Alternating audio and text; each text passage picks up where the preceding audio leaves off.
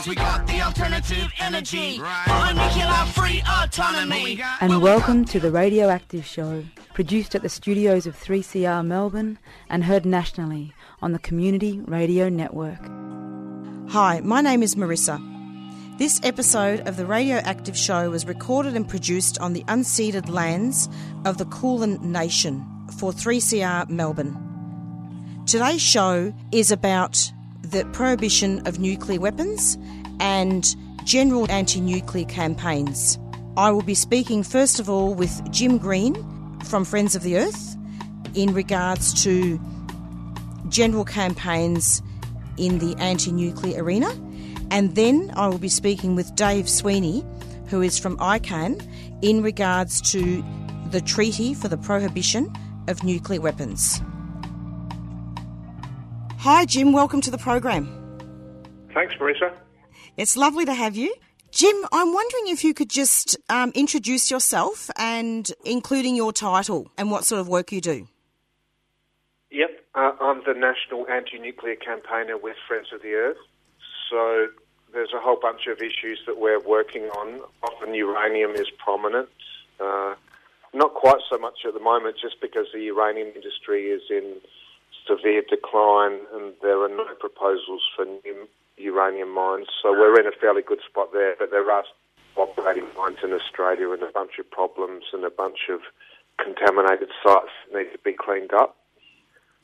Nuclear power is also quite important because there's still this ongoing drumbeat of support for nuclear power in Australia, so we push back against that as hard as we can. But the most important issue for us at the moment is the plans for a national nuclear waste dump near a place called Kimba, which is on the Eyre Peninsula in South Australia. And that's problematic for all sorts of reasons, and that's our number one campaign at the moment. And how does colonisation and the genocide of Aboriginal people fit into that scenario? Well, I would say it's death by 1,000 cuts. So there's just, for example, with uranium mining, there's legislation in South Australia, the Northern Territory, and I think also Western Australia, which means that uranium mines don't have to comply with state heritage protection laws, which is just completely indefensible and so offensive.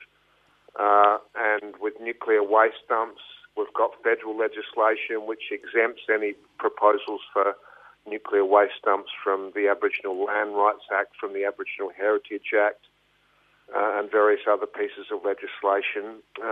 And again, it's completely indefensible. So that's why I say death by 1,000 cuts. There's just these insults and injuries that are perpetrated continuously, and it goes on for decades and decades.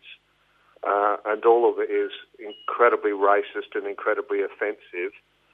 And the last point I would make about all of that is that it's not a one-way street. There's so much history of successful Aboriginal opposition to nuclear projects in Australia.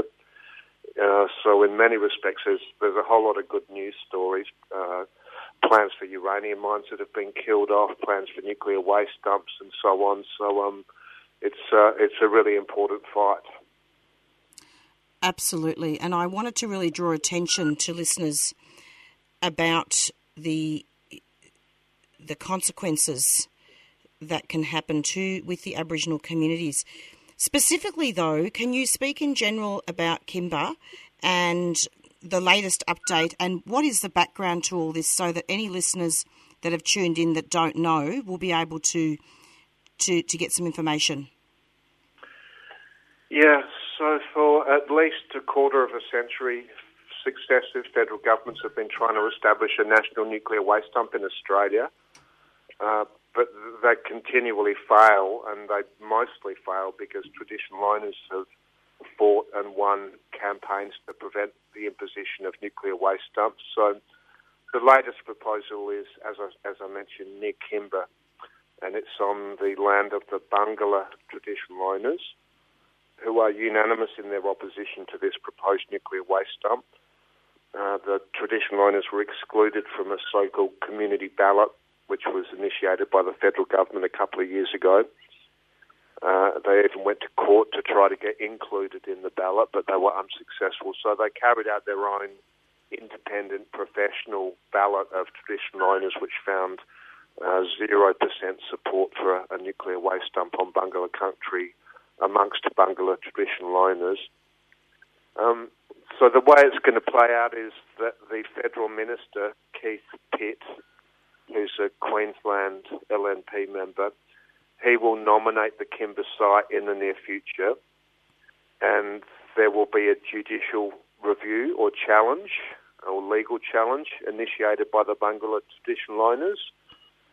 And they seem reasonably confident of winning that legal challenge, which I'm really pleased about. I hope they're right. But that's where we're at now. It's a very slow process, but we will have this legal challenge and see how that goes. And then we've also got federal elections coming up, and a state election here in South Australia. And there's a whole lot of other process issues which the government would have to go through as well, in particular an environmental assessment under the EPBC Act, and also the federal nuclear regulator, ARPANSA, would also have to give its tick of approval, and that would involve an inquiry and a formal process. And as the National Anti-Nuclear Campaigner for Friends of the Earth, what would you recommend? What are the recommendations? Well, the main one is that well over 90% of this waste, if we measure by radioactivity, is stored at Lucas Heights, at the site operated by ANSTO, the Australian Nuclear Science and Technology Organisation. And there's no need to move that waste, not in the short or medium term, perhaps in the longer term, but the waste can simply stay at Lucas Heights. It's as simple as that. That's where we've got the concentration of Australia's nuclear experts. That's where we've got decent security, and simply dumping it on farmland in South Australia is irresponsible, and it's short-sighted, and it's indefensible, and it doesn't really solve any problems. So in the short and medium term, there's a really simple solution, which is simply to leave the waste where it is. Absolutely leave it where it is. Why a waste dump? What is the rationale? Well, that's a really good question. Well, if you go back 25 years, the rationale was that they were very keen to build a new nuclear research reactor at Lucas Heights. And the government said, we're going to impose this reactor whether you like it or not, but we will get rid of the waste from Lucas Heights. So that was the political imperative for a national nuclear waste dump. But anyway, those issues and debates no longer apply. They did build the new reactor. Then there was another political rationale, which was that some of Australia's waste goes overseas for processing, and the reprocessing waste comes back to Australia. And they were very keen not to send that reprocessing waste to Lucas Heights. They wanted to send it somewhere else. But again, that debate has come and gone. There's nowhere else to send the waste, so it is going back to Lucas Heights.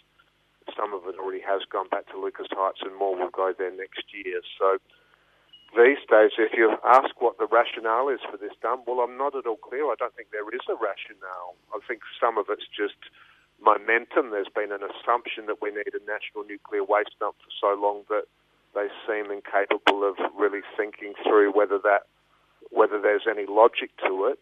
Or to put the same issue another way, sometimes I say this nuclear waste dump is a solution in search of a problem, and there isn't really a problem. The waste can simply stay at Lucas Heights. Not to mention the fact that it's terribly unsafe if that nuclear waste was to escape. Yeah, there's so many variations of this nuclear waste. Some of it is innocuous and some of it is extremely deadly. The most hazardous stuff would be the spent nuclear fuel from the reactors at Lucas Heights, also called irradiated nuclear fuel. And as you can imagine, that contains a toxic soup of all sorts of different radioisotopes, in fairly high concentrations and volumes, and that is actually high-level nuclear waste when it comes from the reactor. And as it cools down, it is reclassified as long-lived intermediate-level waste.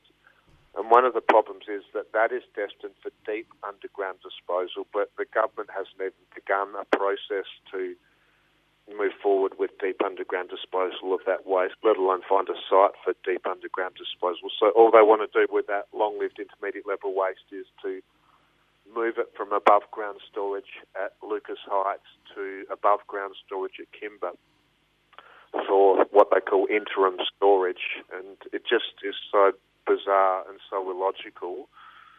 And we just wonder what on earth is going on in Canberra, because none of their plans make any sense whatsoever.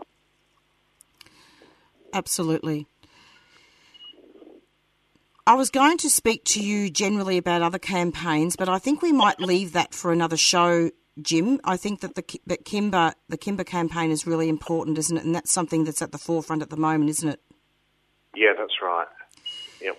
We're going to be interviewing David Sweeney next from ICAN, and we're going to be speaking with him about the treaty, the government's response to the treaty for the prohibition of nuclear weapons. Could you briefly comment, just briefly, on the treaty? I believe that Australia doesn't want to be in it. Yeah, that's right. Australia has refused to sign or ratify the Treaty on the Prohibition of Nuclear Weapons. And even further, Australia has undermined that international process to get the UN treaty in place and in force. So we've played a disgraceful role. But what I can say that Dave Sweeney probably won't say is that Dave, along with Dimity Hawkins and many other people from Australia, were absolutely central to getting this treaty in place. It's quite an extraordinary achievement. They started something called ICAN about 15 years ago, the International Campaign to Abolish Nuclear Weapons, and that has grown exponentially and attracted an incredible amount of international support, and they won the Nobel Peace Prize. And ICAN was also very important in getting the UN to establish this treaty on the prohibition of nuclear weapons. So it's a huge credit to Australia that we've managed to play such a leading role, and a huge credit to Dave Sweeney and Dimity and so many other people in Australia who led that work. Thank you so much. And finally, could you just let listeners know what they can do in terms of trying to stop the dump at Kimba? Yeah, potentially. Well, we keep our website up to date, and including any calls for action. So I'll give out the website. It's nuclear.foe.org.au/waste. So that's the best thing to do, is for people to keep in touch with that website, and of course people can sign up for our campaign updates and.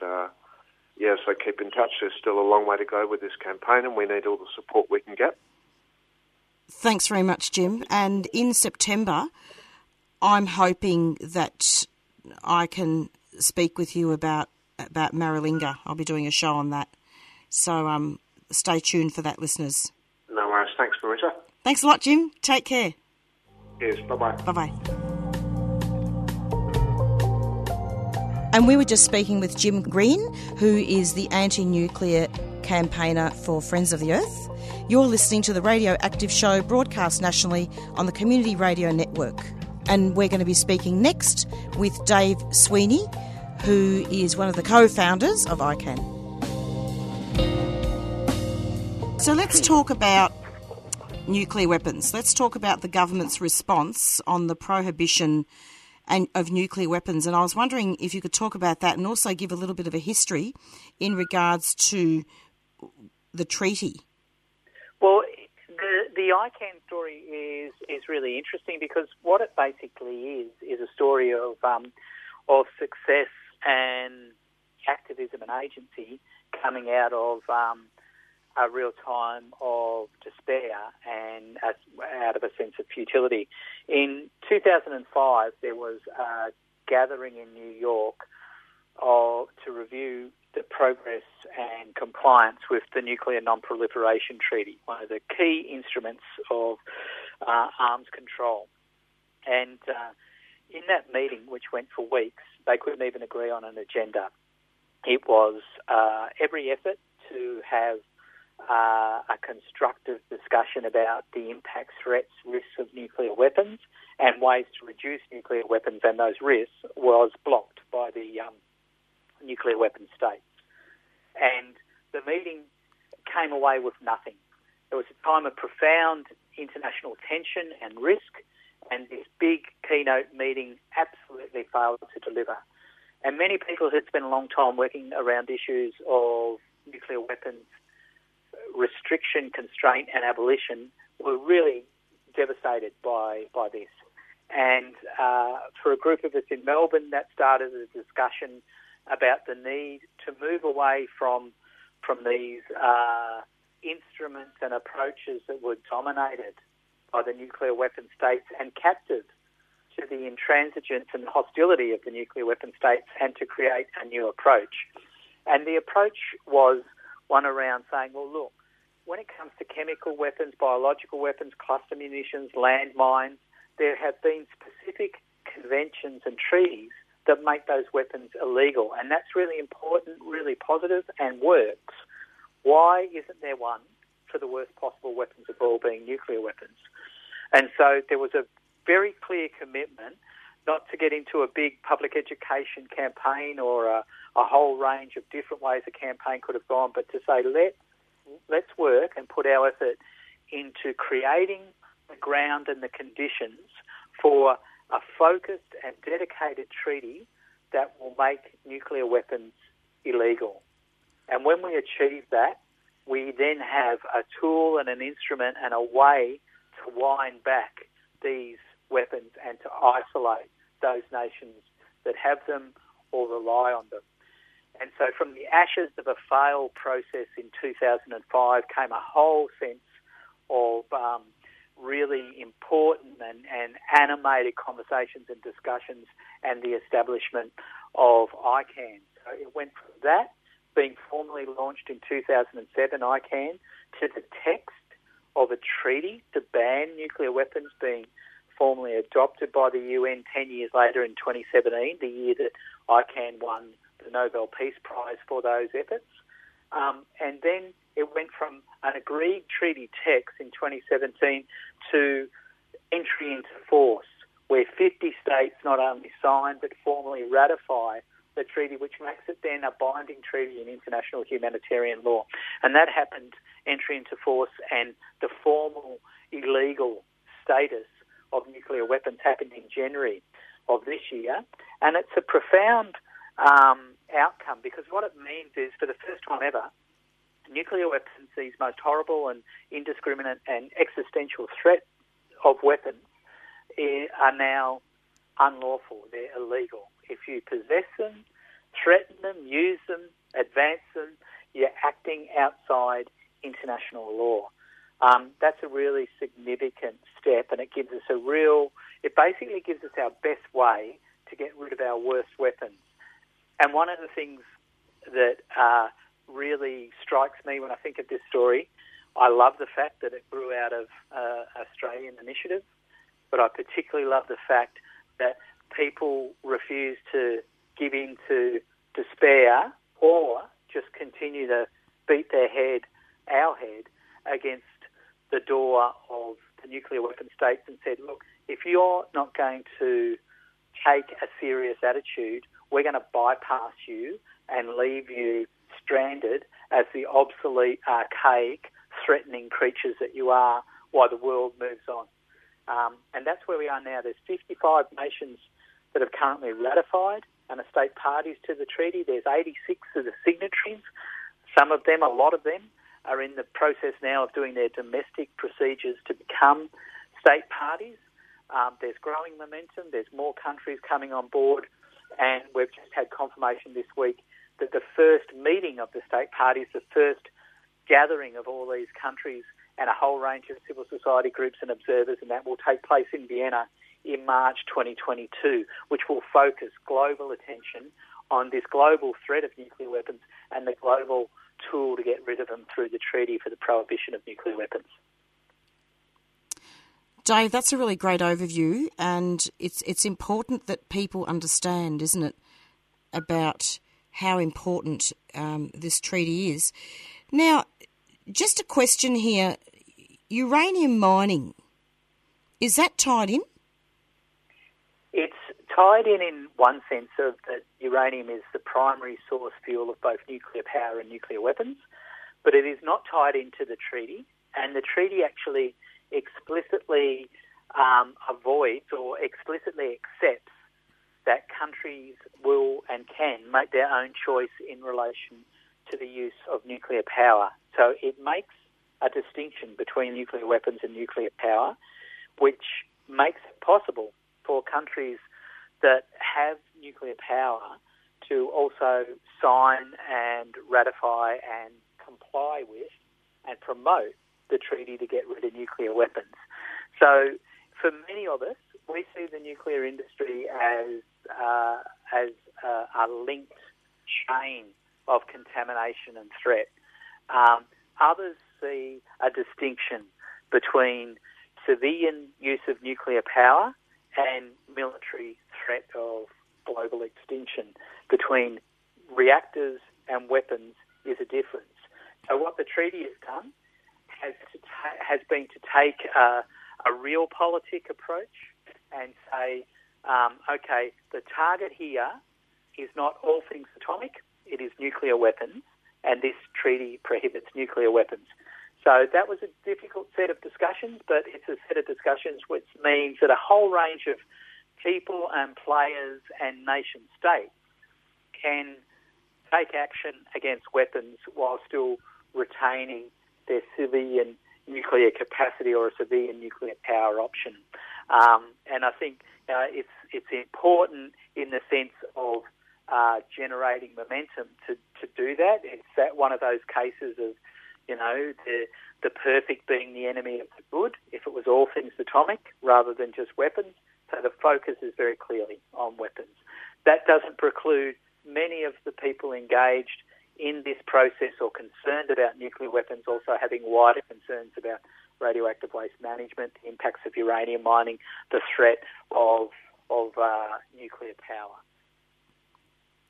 So can you talk about how far along countries are in the treaty process? Yeah, it's been really interesting to watch. There was over 120 countries voted for the treaty and are formally supportive of the treaty through the UN process.